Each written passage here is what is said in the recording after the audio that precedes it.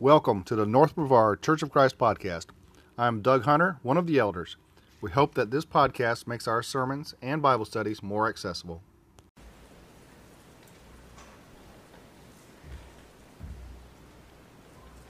Doing good.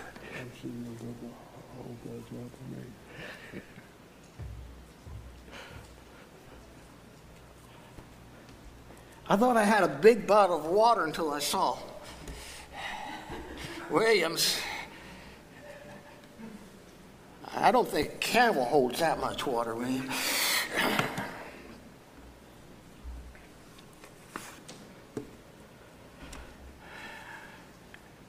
It is good to see you all.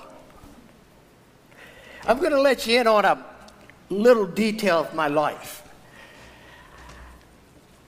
I like the action figure movies. I mean, just not like them. I've got to see the latest one that hits the theaters. My hero used to be the Hulk. He could turn muscles. He had them bulging. I always wanted muscles and bulging. Turning green was my problem. Didn't want to do that. But now it's Spider-Man. I just think it would be the neatest thing to swing from buildings to place. There's actually a place online called comicsalliance.com, for those of you who want to look, and they will give you the latest movies that are being made and what's the plot and what's the subplot, and this is just to sort of whet your appetite to get you ready to go to the theater. But when you read the plot and the subplots, something becomes obvious in all of them. And that is, there is the good guy, Spider-Man, Hulk. They're good guys. And then there's the villain, who is this terribly evil bad guy. And the good guy's got to beat the bad guy. That's sort of what we're going to get into tonight. That Ephesians 5 says that there are some good guys in the world, but there's some bad guys. But before we go there, would you pray with me, please? Father, we come thanking you for Jesus and thanking you for the people that are here tonight. Tonight is tough stuff. So I ask that you help us keep our eyes and hearts open and to have the determination to be your people. Help me get out of the way so that people see you. I pray in Jesus' name. Amen. It's been a while since we've been talking about Ephesians. We haven't gotten there. So I thought we'd do one of the most basic things, and that is get a grip on the book. The book is kind of easy. Chapters 1 through 3 deal with what happens to us when we become Christians. And then in verses 4, 5, and 6, he talks about how we should live the Christian life. Now, this is a typical pattern for Paul. If you go to the book of Colossians, you'll see the exact same pattern. He starts off talking about what happens to us when we become Christians, and then he talks about how we should live our Christian life. For Paul, he wants us to understand that this order is the correct order. This is the way it's supposed to happen. If you become a Christian, and after you become a Christian, your life changes. I've heard it taught, and I'm pretty sure you have too, that somebody decides they want to become a Christian, and some guy says, well, you do this, and you do this, and you do this, and you do this, and you've got to stop doing those, and then you can become a Christian. That is salvation by works. If I work hard enough to get rid of this and this and this and this, I become acceptable to God. That's not what Paul teaches. Paul teaches that you become a Christian, your life's not all straight, it's not perfect, you're going to start over basically from zero and learn how to live a new life, but the Spirit of God is in you and He's going to change you from the inside out. It's God's power that does the changing. It's not our power. And that's so important to grasp. He even gives us a goal in chapter 5, verses 1 and 2, that we become imitators of God. And therefore, as dearly beloved children, we live a life of love, just as Christ loved us and gave Himself up for us as a fragrant offering and sacrifice to God. That's where we left off last time. So where are we going tonight? The first place we're going to go is going to take most of our time. Living by God's principles. We're going to pick that up in verse 3. We're going to go all the way through verse 14, and that will be the longest. So when we get to the end of that, you can take a deep breath and say, it won't be long now. The second place we go, as you see, it's only 2 verses, and that is living by God's wisdom. That there's a good way to look at life, and there's a bad way to look at life, and the encouragement is to get your life in the same mindset that God has for you. And then the third part is being truly happy and what God wants. So that's where we're going. And hopefully it won't take too long, because I don't think my voice is going to hold out, but that's all right. He starts out with this: but among you there must not be even a hint of sexual immorality, or of any kind of impurity, or of greed, because these are improper for God's holy people. Nor should there be obscenity, foolish talk, coarse joking, which are out of place, but rather thanksgiving. For of this you can be sure: no immoral, impure, or greedy person, such a person is an idolater, has any inheritance in the kingdom of God. Let no one deceive you with empty words, for because of these things the wrath of God comes to those who are disobedient. Therefore, do not be partners with them. I want you to look at the first word. He says you can be sure of that no immoral, impure person is going to be there. The word for immoral is the word porneia. We get our word pornography from it. We learn from the last verse this is sexually immoral. So I put that out there and I say, okay, we've got sexually immoral, we understand. Do you see the other end of this thing? A greedy person. And you look at, okay, sexually immoral, a greedy person, what do they have in common? Paul is doing something that they typically did in Hebrew literature. You start over here, and then you have something totally opposite, and he's saying not only this, but everything in between. So he's including a lot of things that people know are wrong and would cancel out their trip with God. Why would they do that? Because they are idolaters. What he's referring to is what makes your life tick.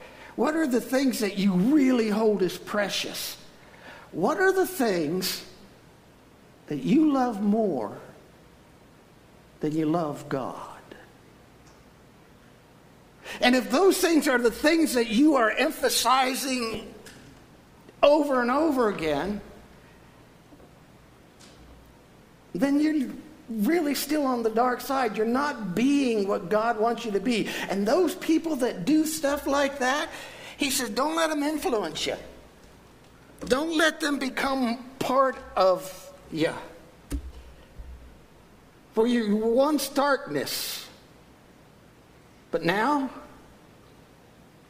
you are light in the Lord.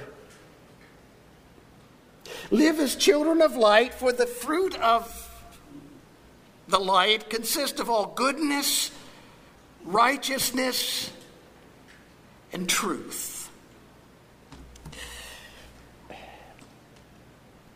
Paul says there's something that's very, very different, and he uses, now this is going to throw your life, he uses the imperfect verb in the active case. Now, aren't you glad you came tonight? You just thrilled that happened. What it means is it happened once and it's forever. In other words, you were once darkness. That's where you were.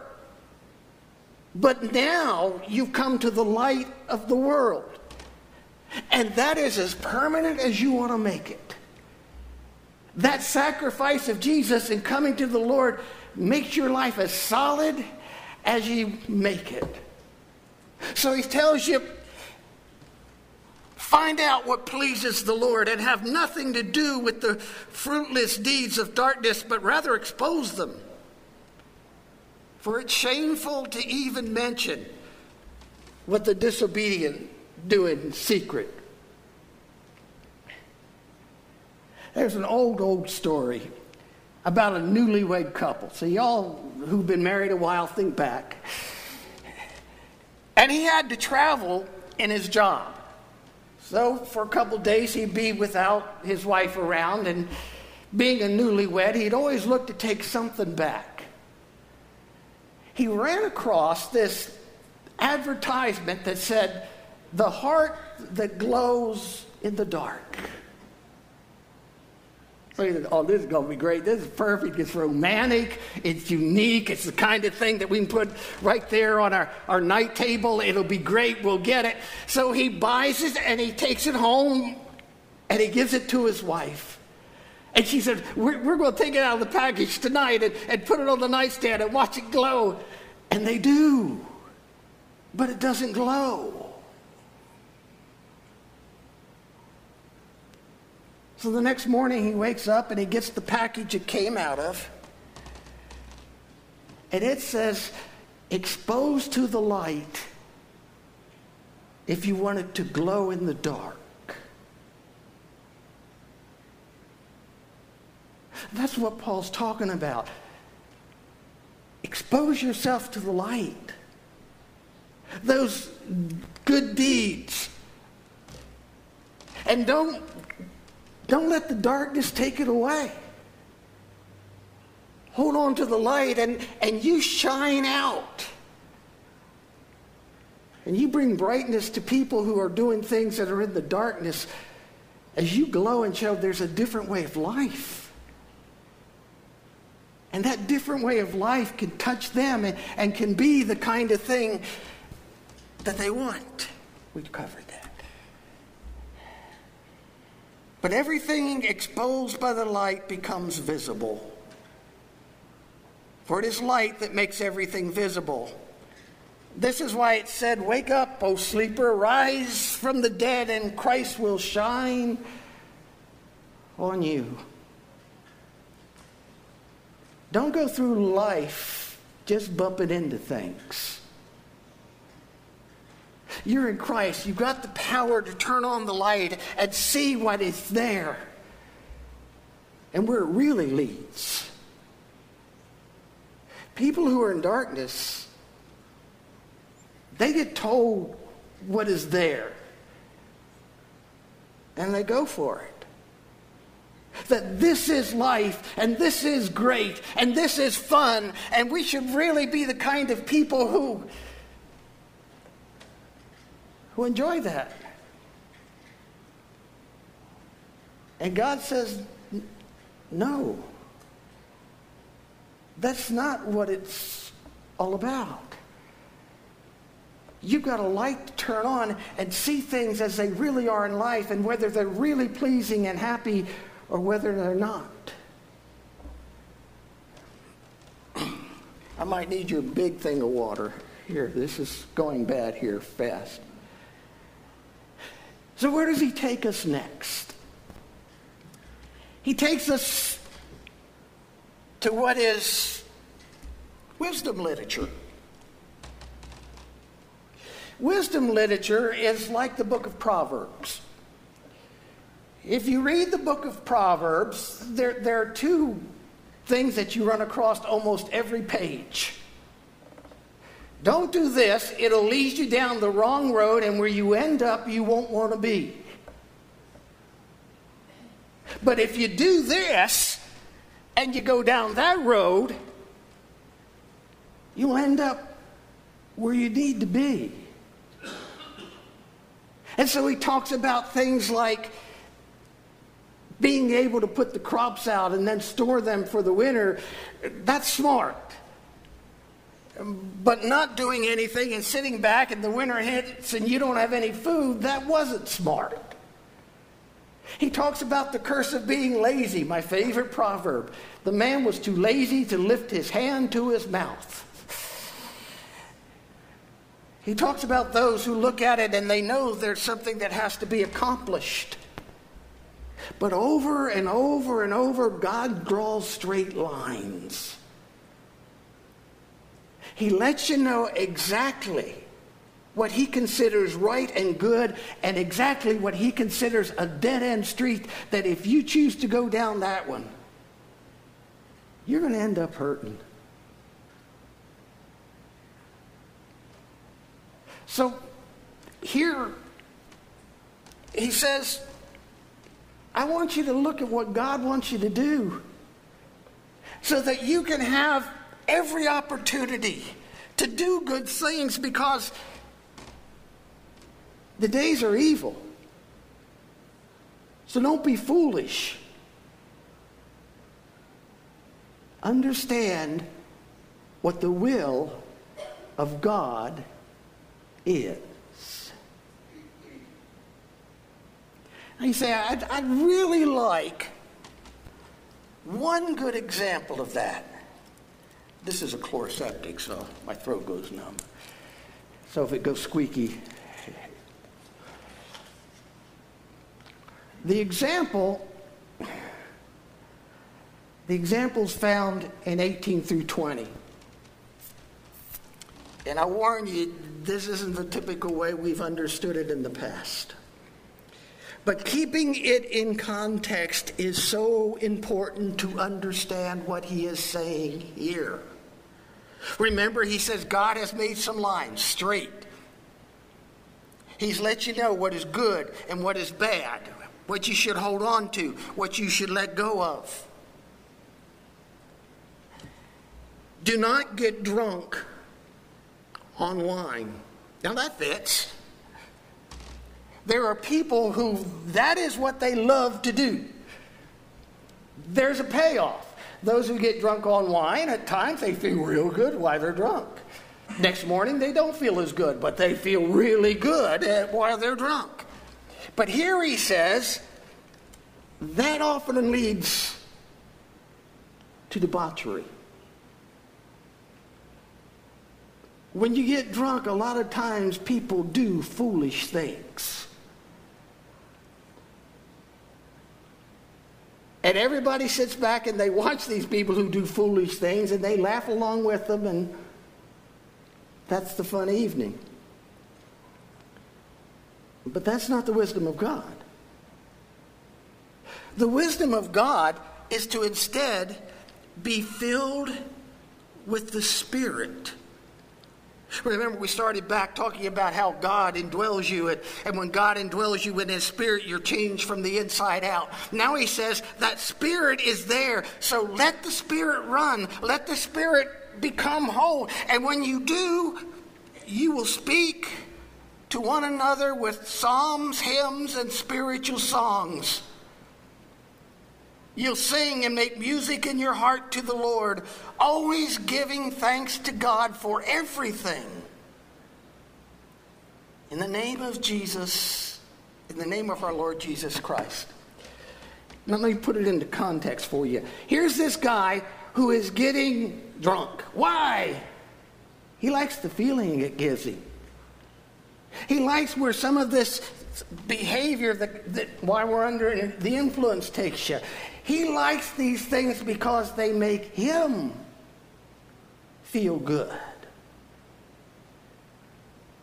But if we're filled by the Spirit, this one you got to mark down. If you're filled by the Spirit, you sing to one another. See the difference? He could be selfish and self-centered if he was being filled by wine. But if you're filled with the Spirit, one another becomes important.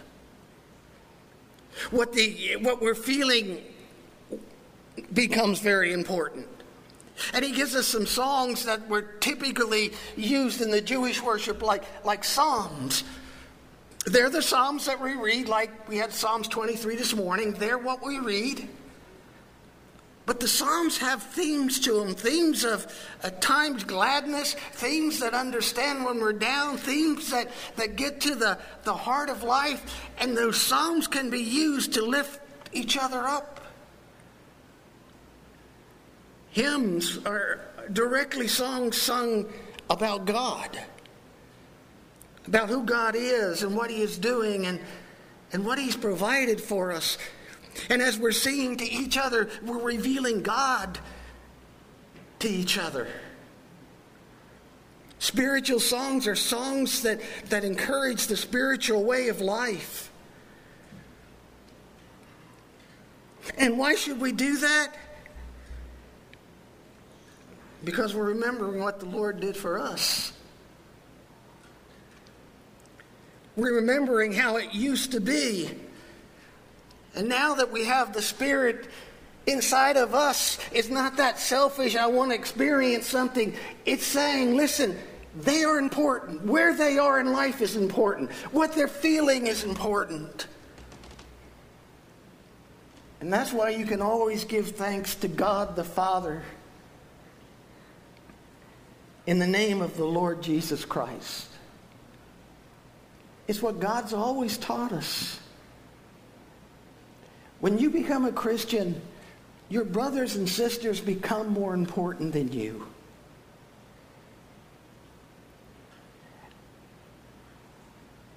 I've often talked about my daughter.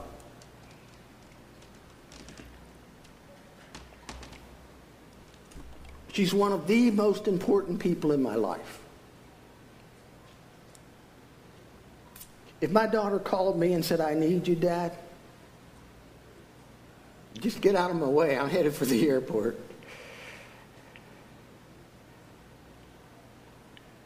If her husband asked me, I'd still go to the airport. That stuff about the son-in-law's overblown. Or my grandkids. They are so valuable to me. They are much more important to me than I am to me. God says that's the way it should be when we're filled with the Spirit. We're looking for the needs of the other guy. We're looking for the ways we can help the other guy. And if they need us, get out of our way. We've got some things that we can use regardless of how deep our knowledge is of Scripture. We can sing with them. We can tell them about God and we can sing about what the life is like. It's all inside of our powers. Now, having said that, what does your voice sound like? It doesn't matter. It doesn't matter that you're not going to get a Grammy. What matters is where that other person is. And that you can help them. You show them your attitude. You show them your desires. You show them your goals. And you do that because you are God's and you are in the light.